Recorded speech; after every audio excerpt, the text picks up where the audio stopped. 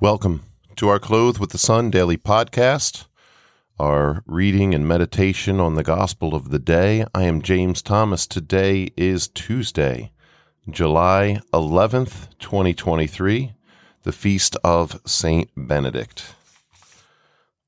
Today's reading is from the gospel according to Saint Matthew. A demoniac who could not speak was brought to Jesus. And when the demon was driven out, the mute man spoke. The crowds were amazed and said, "Nothing like this has ever been seen in Israel." But the Pharisees said, "He drives out demons by the prince of demons."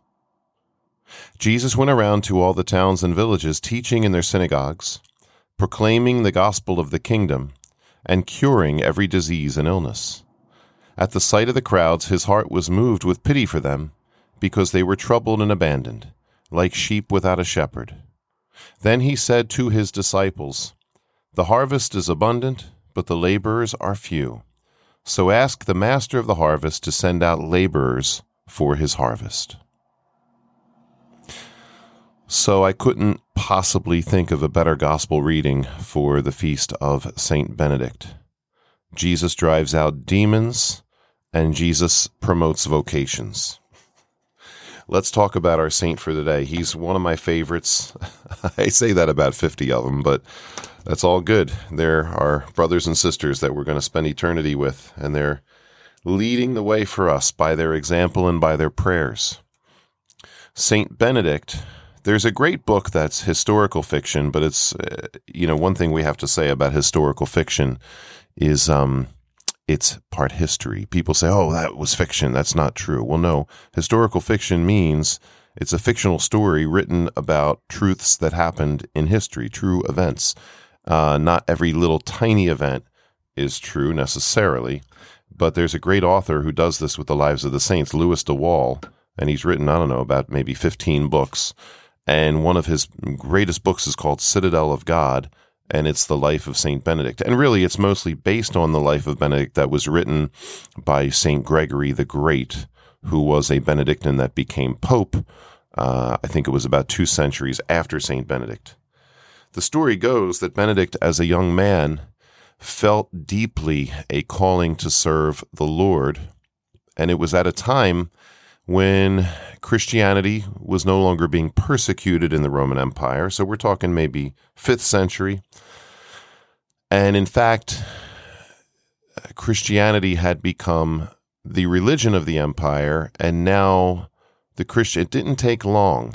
I mean, it's amazing when we think about what's happened in this country and just the recent events in the church of the Western world the past 50 years.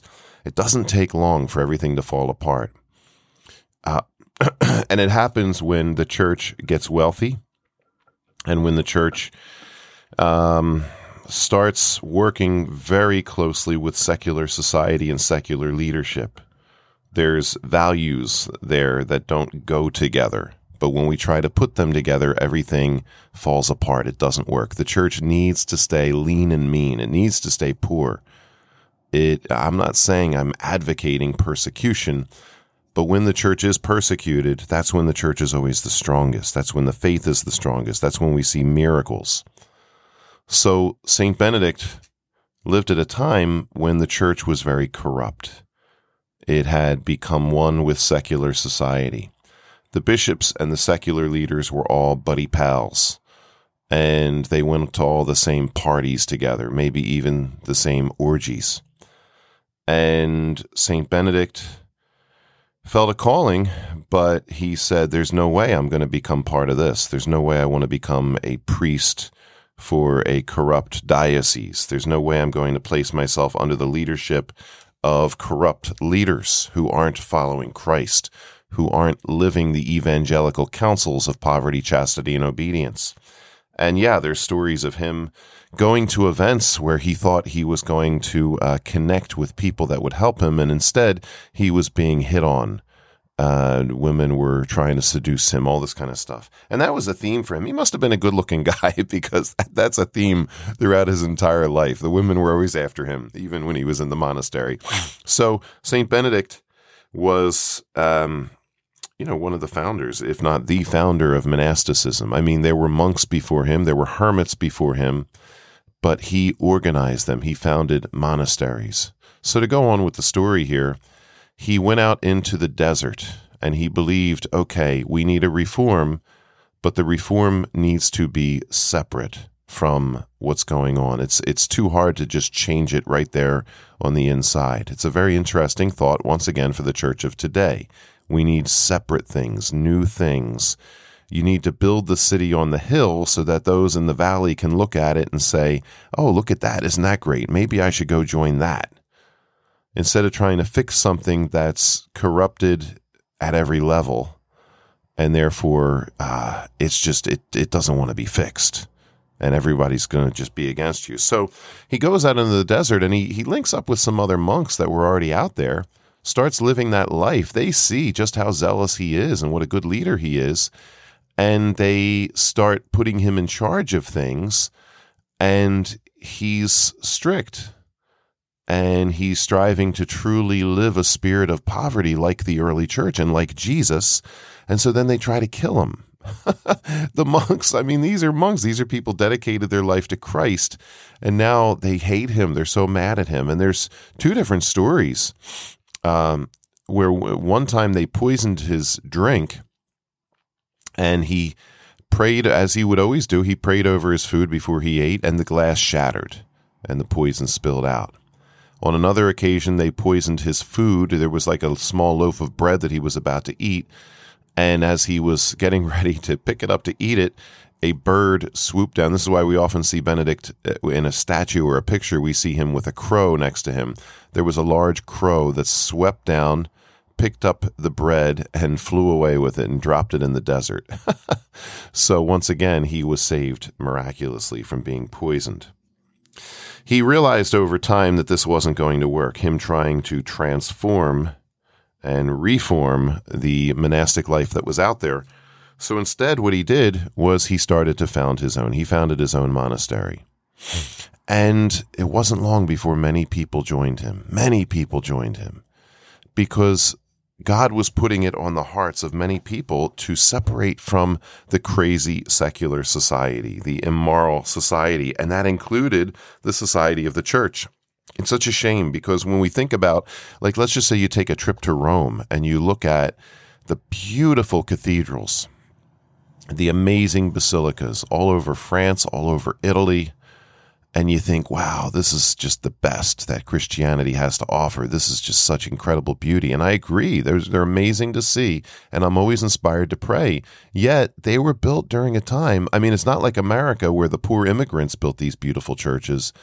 In Rome and in all through Italy and France, when these places were built, it was after Christianity became legalized and then secularized and corrupted. And so it was the wealthy that were all about, going to church. I mean, the poor win as well, but yeah, the wealthy built those cathedrals, and very often there were a lot of politics behind the scenes, and it's a shame. It's a shame. So we take the good with the bad, and we ourselves strive to live holy lives. We ourselves strive to be faithful ourselves, regardless of what's going on around us. So anyway, Benedict started to found his own community, and so many people joined him because they knew they needed this, and he started to reform the church by doing something new on the outside of what was already there. Of course, faithful to Rome, faithful to the teachings of Jesus and the church, faithful to doctrine, faithful to morals. So there's a story. There's so many great stories from his life. There was a story of, once again, people that hated him. He was taking away their workers. He was taking away their family members, and they hated him. And then there were the other monks, and they hated him, the ones from the other monasteries or whatever had been there before him. And so there was this scene where they sent all these people to harass him. They sent prostitutes and just all these annoying people that were going to tempt the monks and try to draw them out and try to destroy the life that they were living. So he said, enough of this one day. And he took all the monks and he led them across the desert, and they went to the famous, what is now the famous monastery of Monte Cassino. This is known as Benedict's official place of founding of his community, even though it was already founded at this point. And up this mountain of Monte Cassino, there had been a castle where there were witches and warlocks, and they were worshiping Satan, essentially. And there were lots of what you could call miraculous things going on. There's certainly extraordinary phenomena, and it wasn't from the Lord. Horrible things were happening up there, and he just said, no, I claim this spot for Jesus Christ. I claim this spot for our monastery. And at this point, he had grown so close to the Lord. He had grown in so much holiness that he was powerful. He was a powerful man in the Lord. And he went up the mountain with his monks, and he prayed prayers of exorcism over this place. And like the building started to crumble, pieces started to fall off of it, and the witches and warlocks came running out screaming. And he kicked them out, basically. He delivered the place of all evil. He got rid of all the warlocks and the witches, and they might have challenged him a little bit here and there, and he was victorious, similar to the stories of St. Patrick going into Ireland and the snakes leaving and all this kind of stuff, challenging their pseudo-religious leaders. And so he took over Monte Cassino. This is why he's considered the greatest exorcist of all time. This is why we have St. Benedict medals that are very powerful in protecting us from the evil one, that have prayers of exorcism on them. And so he went in there, and they founded the great monastery of Monte Cassino, and it just continued now to build up this order and build up the whole monastic movement. Other monasteries were being founded all over the place after the model of what Benedict was doing. In addition to monasteries for men, monasteries for women started to be founded, and one of the foundresses of this was Benedict's sister, Scholastica, who is now also a saint. And there's the famous story of the two of them. She was also following his example and being very successful. And there was a story where the monks and the nuns got together, and I think it was maybe for dinner, and she knew she was going to die soon.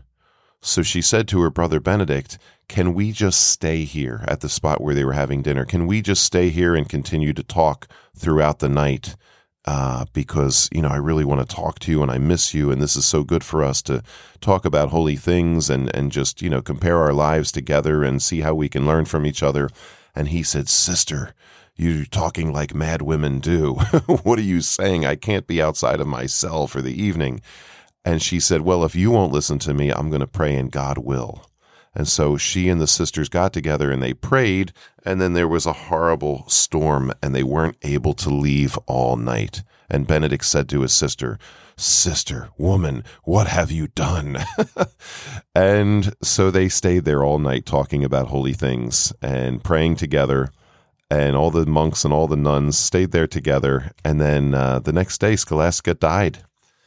And she had gotten what she wanted from God before her death, some time spent with her brother in prayer and in conversation.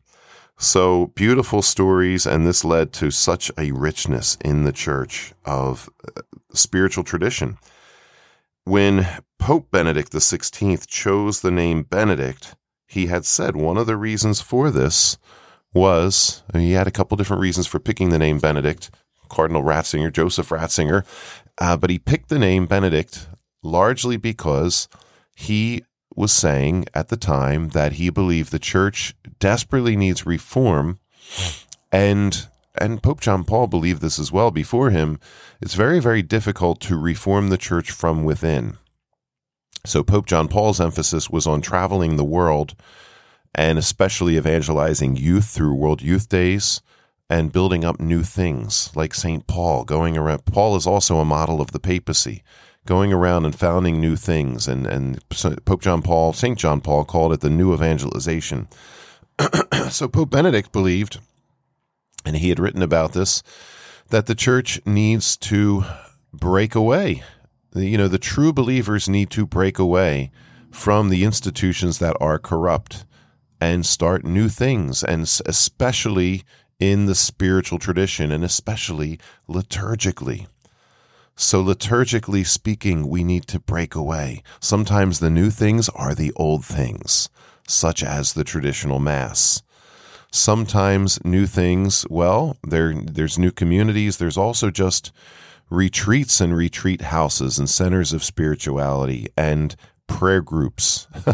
And so for our lives, sometimes we get caught up in fighting battles at the parish level between new and old and weird and the good, the bad, and the ugly, when in reality what we need to be doing is maybe starting something new, starting a prayer group, starting a group maybe where we learn about our faith, where we read holy books, where we strive to grow deeper in our own prayer life and strive to help others to do that as well.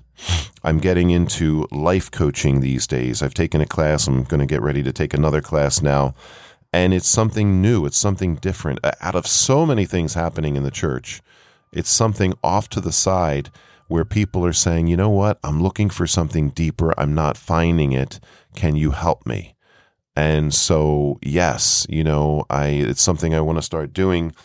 And mostly it's going to be online, through Zoom and things like that, FaceTime, just, coaching people to grow in their spiritual life, coaching people to go forward in life with the Lord, maybe in new and creative ways that will, help them to grow in holiness. And through all this, it helps me as well.